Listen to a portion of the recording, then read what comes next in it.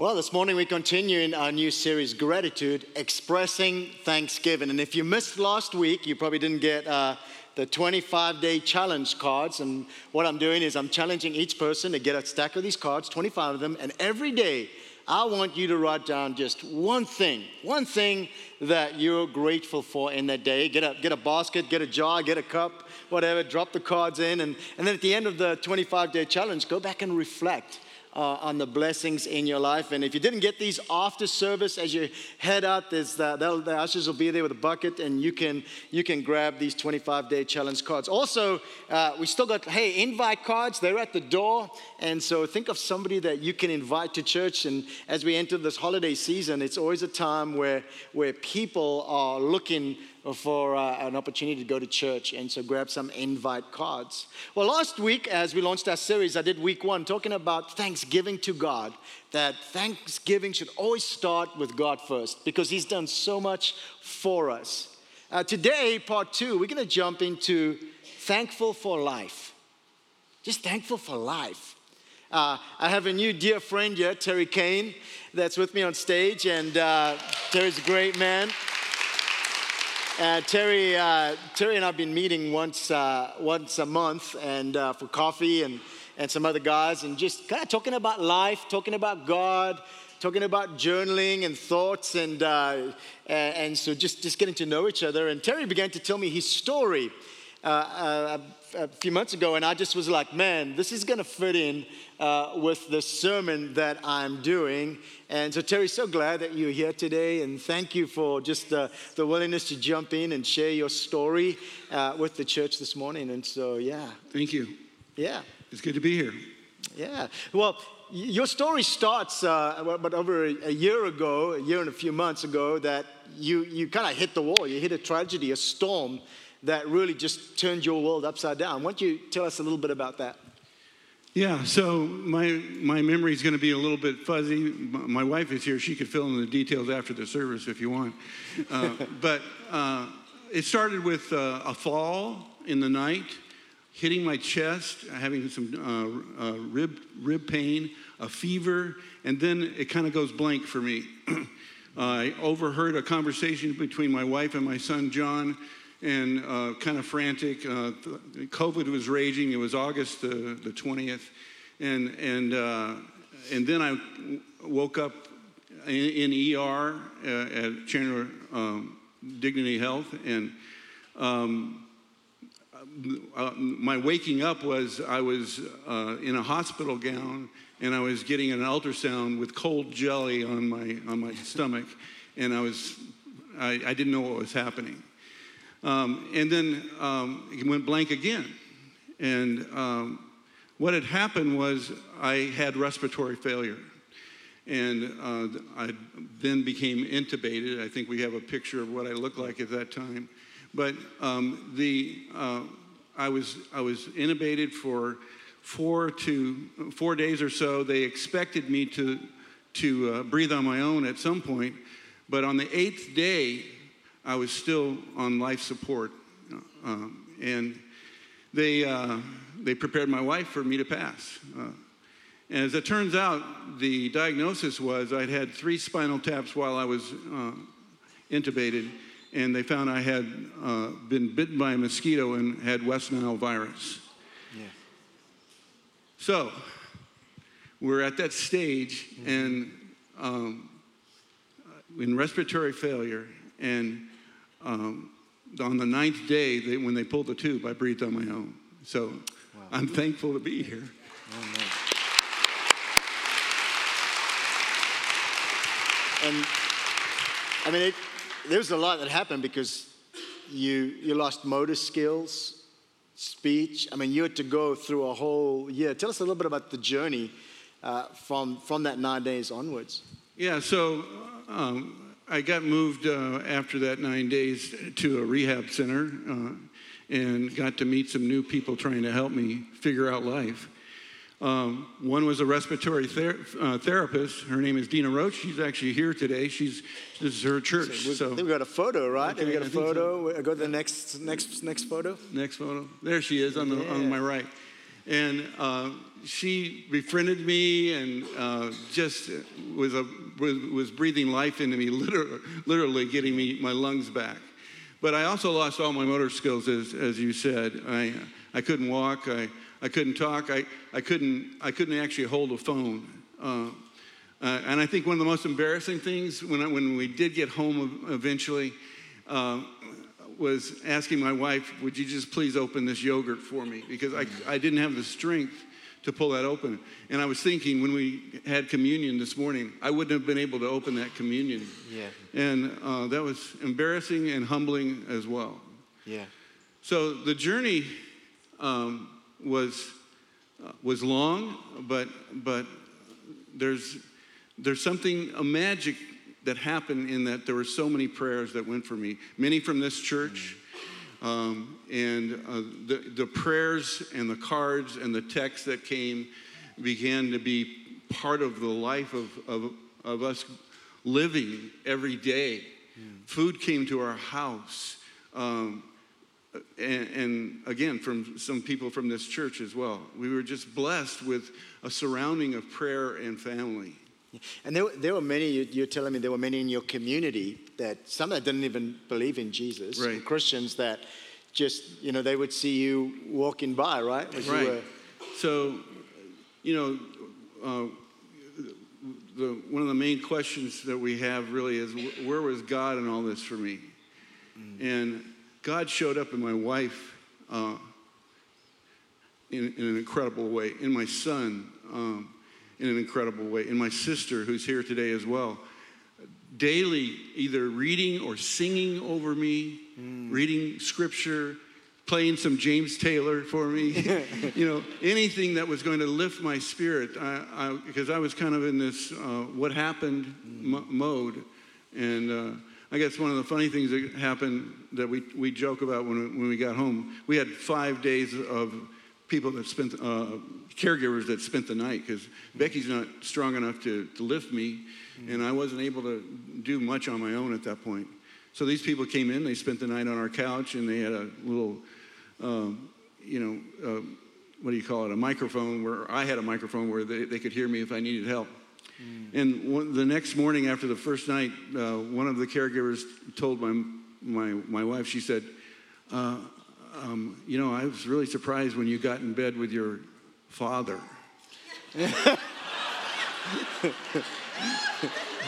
So I guess I looked that old at that time, one of those pictures at that time, but, and that's also a tribute to how young she looks. So. Come on now. She's here. Yeah, there we go. Oh, so good. I know when this week when we were talking and you mentioned a little bit the question, a lot of times people ask this question and they go through a storm, a trial, a test, or pain, or heartache, or a bad report is, where are you, God? And I know it took you, like you said, it took you a while to learn to speak again, took a while to learn to walk again, and it took a while to write. But you showed me something. One of the first things that, as you could begin to write, one of the first things you wrote, in fact, we have that up there, if we can put that up, and I'll read that. This is kind of what you wrote. You said, worthy, wonderful counselor, mighty God, Prince of Peace, Lord of all, where have you been? My heart asks. Where, oh where? When I was hurting, when I was alone, where have you gone? That's one of the things you wrote in your journal to the Lord. Yeah, so I didn't, when we started talking about me speaking about my story this morning, I found that piece. And my first journal, I fill about 3 of these journals every year. And my first journal entry last year after the diagnosis was December the 13th. And this what he just read is something that I must have done about that time, because if you look at the handwriting, it was pretty struggling. Well, so I must have been down at that time. I must have really been questioning, because that's kind of what I do in my journals, is just say, okay, God, I don't know what's going on now, or I thank him for whatever is going on now, and I need to be doing that all the time. But my wife would be the first to say that she didn't think I was somebody that had a personality that was prone to depression or anything like that. And so that was an indication that I was down. And so the real question, I mean, we're looking for the answer. Where is God? And I already said something about my family, praying scripture and the prayers of the people, but the community was huge. We would drive into our community and things had changed. We felt covered in care. And like Charlton said, many people are not believers. And so I'd be walking first with a walker with like 2 wheels on it, and somebody would stop me, and it wouldn't be hard because I wasn't going very fast. And they would tell me how encouraged they were, and we'd both get tears in our eyes, just as an example of God's love, someone just sharing their heart. And I don't know these people. I do now. But that was happening almost every day during, I'm going to say, November and December. And then I started walking faster, and then I started with a walker that had 4 wheels, which I kind of overdid, by the way. But at any rate, God was in everything. God was in the meals that people brought.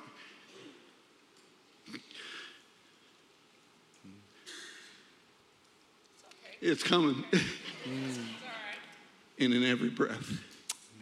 Every breath that I breathe, when we wake up in the morning and we recognize we have a Father who did what he did.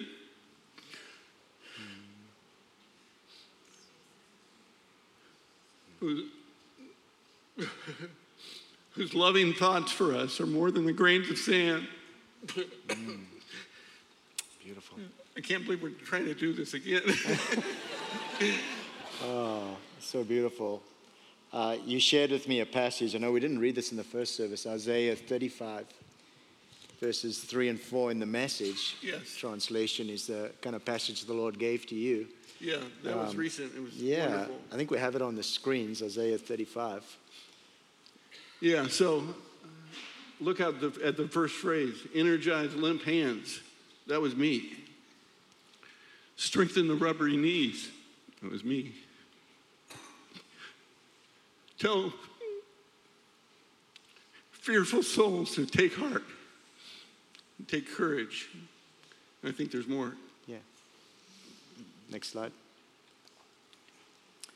Here. Yeah. And so, where is God?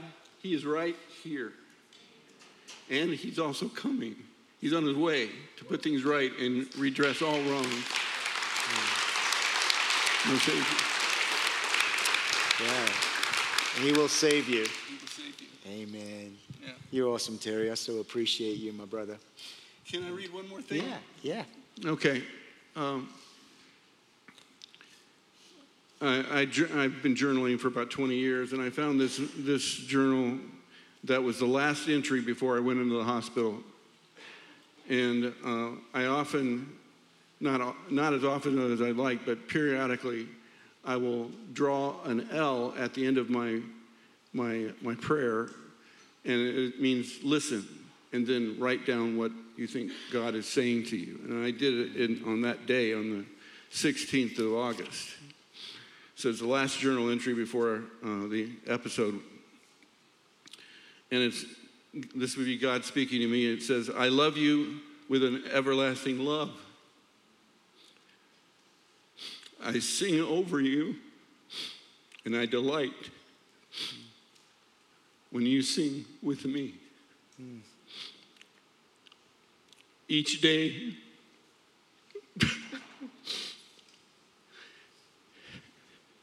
it's coming. Each day is a song. Sing it. Beautiful, sir. Thank you. Wow.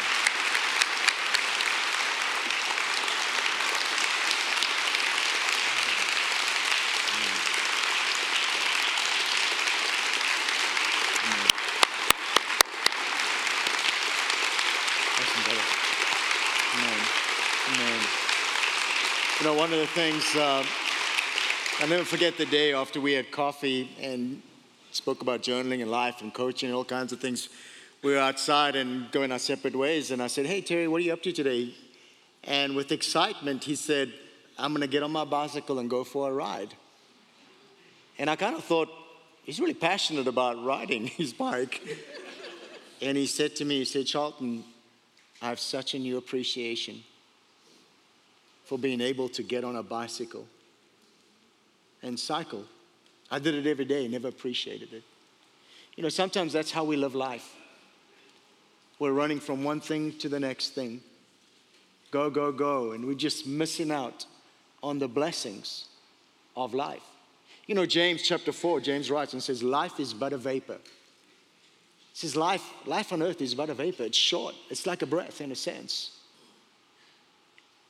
Today we're going to talk about God's breath and life. I'm going to take you on a journey in the next 12 minutes, including communion. And then we're going to take a moment to just reflect and to sit. Genesis chapter 2, verse 7, and it says, and the Lord formed man of the dust of the ground and breathed into his nostrils the breath of life, and man became a living being. So important as I lay the foundation today that it was God who formed man, and it was God who breathed life into man.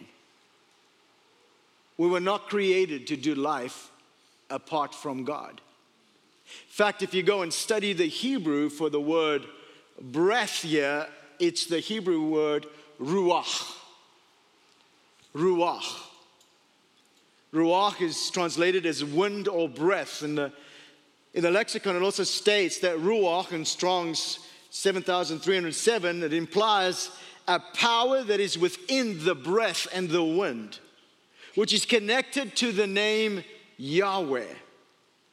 The Holy Spirit is the power emanating from Yahweh, the Heavenly Father. It is Yahweh's power that puts all things, God's power that puts all things into motion. It is Yahweh's, God's power through His Ruach, His breath, that breathes life into His creation and makes things live. Interesting, when God made man, He ruached, He breathed His Spirit, the Holy Spirit, into man.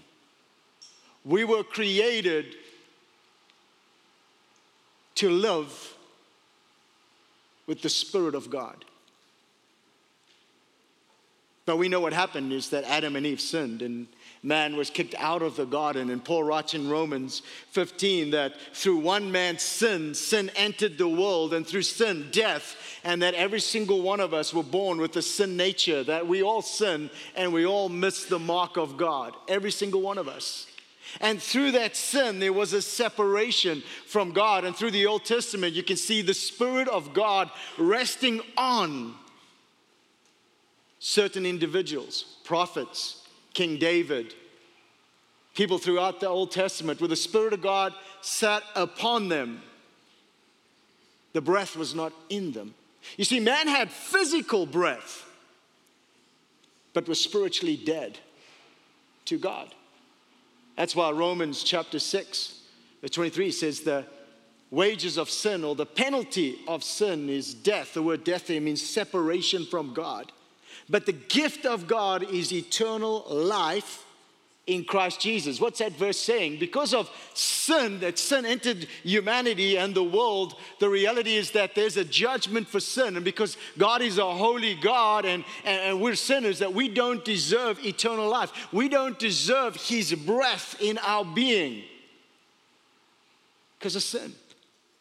But it also says, but the gift of God is eternal life in Christ Jesus. A couple of weeks ago, I spoke to you about how Jesus came to set captives free. Jesus came to heal the sick. Jesus came to open blind eyes. And I spoke about how there's more for you than against you, and how Jesus wants to just, not physically, but spiritually open our eyes and make us aware of this awesome God that we serve. But Jesus said something great in John chapter 10, verse 10. He said this, he says, but the thief, there's an enemy in life. The thief does what? He does not come except to steal and to do what? And to kill and to destroy. But Jesus said this, I have come, what? So that you can have life, and life what? And have it more abundantly. Jesus literally said, there's an enemy out there that wants to steal this life that you can receive from God. He's distracting you. He's testing you. He wants you to turn away from God. But Jesus said, I came to do what? To give you life. God life. Life through. It's interesting in that verse, we're to know two things. Number one is that true life is found in Jesus and Jesus alone. Ecclesiastes chapter 3 verse 11 says, God put eternity in the hearts of man and the hearts of mankind that no one can understand. In a sense, he's saying this, that inside of us there's an emptiness, a void, a seeking that there must be more to life. And the only answer to that is what Jesus said, I am the life. I am the truth. I am the way is what Jesus said. You can fill that void with all kinds of things, but it's temporary. Money, success, fame. Things of this world, you can try and put that in that hole, but it won't fill it. Only Jesus can. And Jesus said, I came, I'm the one. Life is found in me. And then he said, I came to do what? To give you life abundantly. That no matter what you go through, storms, trials, difficulties, that you can still enjoy life. We just heard Terry telling us that in the midst of the pain, he noticed God through his wife, through his son, through his neighbors. You can't have life. But then Jesus went on in Matthew chapter 26, he's with his disciples. It's the Last Supper. He's getting ready to go to the cross. And he's telling them all about this, that I need to go. I need to go and pay the price, the penalty of sin. Because I need to pay the penalty for humanity so humanity can be forgiven. Why? Because you and I can never be good enough, spiritual enough, smart enough, generous enough to ever earn salvation. Because we're always going to have a sinful side. But God so loved us in John 3:16 that he sent Jesus, fully man, fully God, perfect, the Lamb without spot or blemish, to take the sin of humanity, your sin, my sin, on the cross. And he says this to his disciples, and you can right now get the communion elements ready if you have them. And as they were eating, in Matthew chapter 26, verse 26, and as they were eating, Jesus took bread. He blessed it and broke it and gave it to the disciples and said, take it, eat, this is my body. What Jesus was doing is he's taking the bread. He said this, that my body is going to be beaten and bruised, that my body is going to hang on a cross, that I am the lamb that everybody in the Old Testament prophesied about. I am him, the Savior, the Messiah, the shepherd. He said, my body be broken for you. Partake of the bread.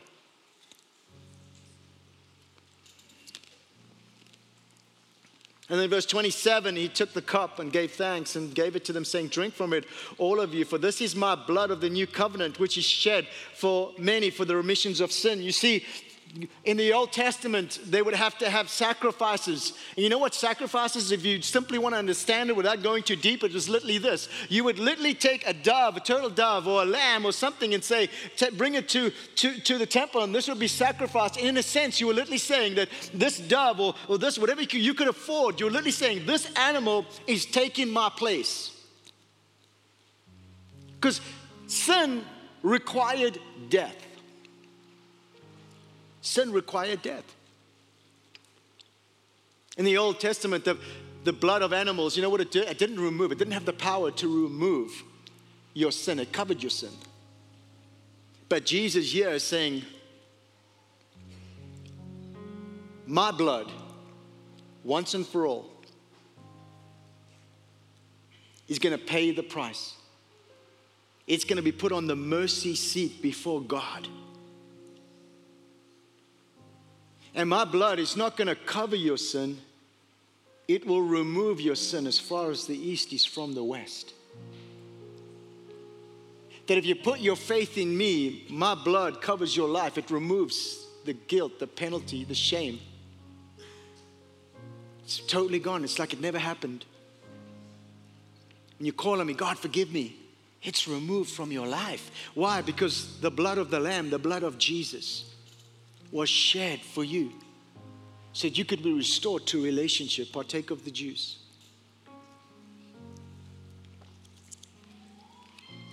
Matthew chapter 27, Jesus is on the cross. In verse 50 it says, and when Jesus had cried out again in a loud voice, he gave up his spirit. He gave up his breath. In verse 51, at that moment, the curtain of the temple was torn in two from top to bottom. The earth shook and the rocks split.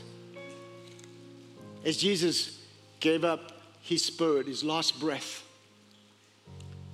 the veil in the temple, top to bottom, God removed the veil, saying, no more. No longer is it only the priest that can come to me. Anybody who puts their faith in my son Jesus is now forgiven and can now come into my presence. And that's what Paul writes in 1 Corinthians chapter 3. He says, do you not know that you are the temple of the Holy Spirit, that God doesn't dwell in buildings? Because of what Jesus did, because of his blood removing our sins, we now become righteous and holy, not in our works or in our efforts, but in our faith in Jesus. And then because of that, our lives are washed clean. And now Paul says, you are now the temple of the Holy Spirit. See, God wants relationship. God wants to be in your life. He's not upon you, he's now in you. And listen to what Jesus does. He then is resurrected on the third day. And in John chapter 20, verse 19, it says, in the same day at evening, being the first day of the week, when the doors were shut, where the disciples were assembled for fear of the Jews, Jesus came and stood in the midst of them and said to them, peace be with you. The disciples were afraid. Are they going to kill us? They killed our Jesus. Are they going to kill us? They're hiding in a room, and Jesus shows up and says, peace be with you. And when he had said this, he showed them his hands and his side. And the disciples were glad when they saw the Lord. Jesus literally said, look, it's me.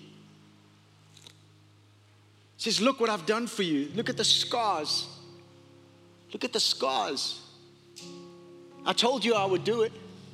I told you I'd pay the price for your sins. I told you that I came to give you life and life overflowing. And then he says in verse 21, and then Jesus said to them again, peace to you. As the Father has sent me, I also send you. And verse 22, look at this. And then he said, and when he had said this, he breathed on them and said to them, receive the Holy Spirit. The Greek word here for breath is the word pneuma. The Greek word for spirit is pneuma in Strong's 4151. It talks about, which is a similar meaning to the word ruach. Pneuma in the Greek, ruach in Genesis chapter 2 verse 7. Same meaning. Pneuma, to breathe, to blow, primarily denotes the wind, the breath. The spirit, which like the wind is invisible, immaterial, and powerful.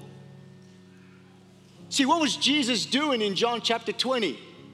He was taking us all the way back to Genesis chapter 2 in saying that man was created to do life through the breath of God. And what did Jesus do? He gave up his breath so that we could receive it. John chapter 20. Going all the way back to, I want to give you life and life overflowing. But overflowing life happens when you have the breath, the presence of God in your life. And Jesus saying, I am the way, the truth, the life. I had to make the way for you to be forgiven and restored so the breath, the Spirit of God, the pneuma, the ruach will come back into your life. Jewish scholars would tell you that this passage in John chapter 20 and Genesis chapter 2 is actually prophesied in Ezekiel 37. Jesus was pointing to a prophecy that Ezekiel had. Let's look at Ezekiel chapter 37. He's in a valley. There's dry bones lying all around. And he asked me, Ezekiel says, and the Lord asked me, Son of man, can these bones live? And I said, Sovereign Lord, you alone know. And then he said to me, prophesy to these bones. Speak to these bones my words. Repeat what I'm telling you. Tell the bones what I'm about to tell you. And say to them, dry bones, hear the word of the Lord. This is what the sovereign Lord says to these bones. I will make breath enter you, and you will come to life. I will attach tendons to you and make flesh come upon you, cover you with skin. I will put breath in you, and you will come to life.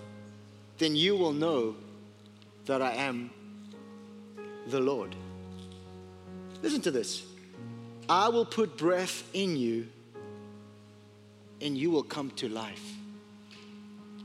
Jesus said, I came to give you life, life overflowing.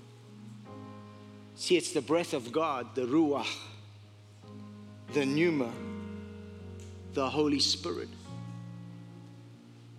that we could never have in our life if Jesus didn't give his life. See, he paid the price that we'd be forgiven, righteous, that we could become his temple, that he could put his breath in us. Today, we're going to take a moment to worship. I'm going to open up the altars. The prayer team's going to be on the sides if you need prayer. This week, as I was praying and studying for this message, the Lord said that there's dry bones at Mountain Park. There's some of you today that you're dry bones, and you need a breath of God. You know what I love about Jesus is Jesus taught, but Jesus also touched. There's some of you today that need a touch of God. See, religion won't save you.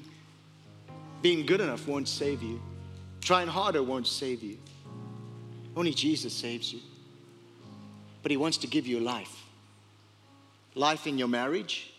Maybe today your marriage is dry bones. Maybe as a single, you're dry bones. Maybe you've given up. Maybe today you don't even know who Jesus is. See, he wants to give you life, but you got to let his breath come into your heart. The scripture says God takes out the heart of stone, he puts in a heart of flesh. We're going to worship in this moment, and you can stand, you can be seated, you can come up for prayer. You can come up and worship. If there's something in your life that you're holding on to that you know God is saying, let it go. Take a step of faith and put it at the altar today. God, I'm coming to put something in my life that I need to lay down. The Bible says if you lose your life, you will gain it. What does that mean? Losing your life means, God, I'm giving it all to you. I'm giving it all to you today. He said, dry bones, I'm going to breathe into you and you will live again. Some of you today, it's time to live again. You need the breath. So let's take this moment to worship him. Let's not be in a rush. This is time for God to speak to us. He wants to speak to you. Again, the altars are open. Prayer team will be coming up. Today, put some things at the altar. Let's find life. Let's worship together.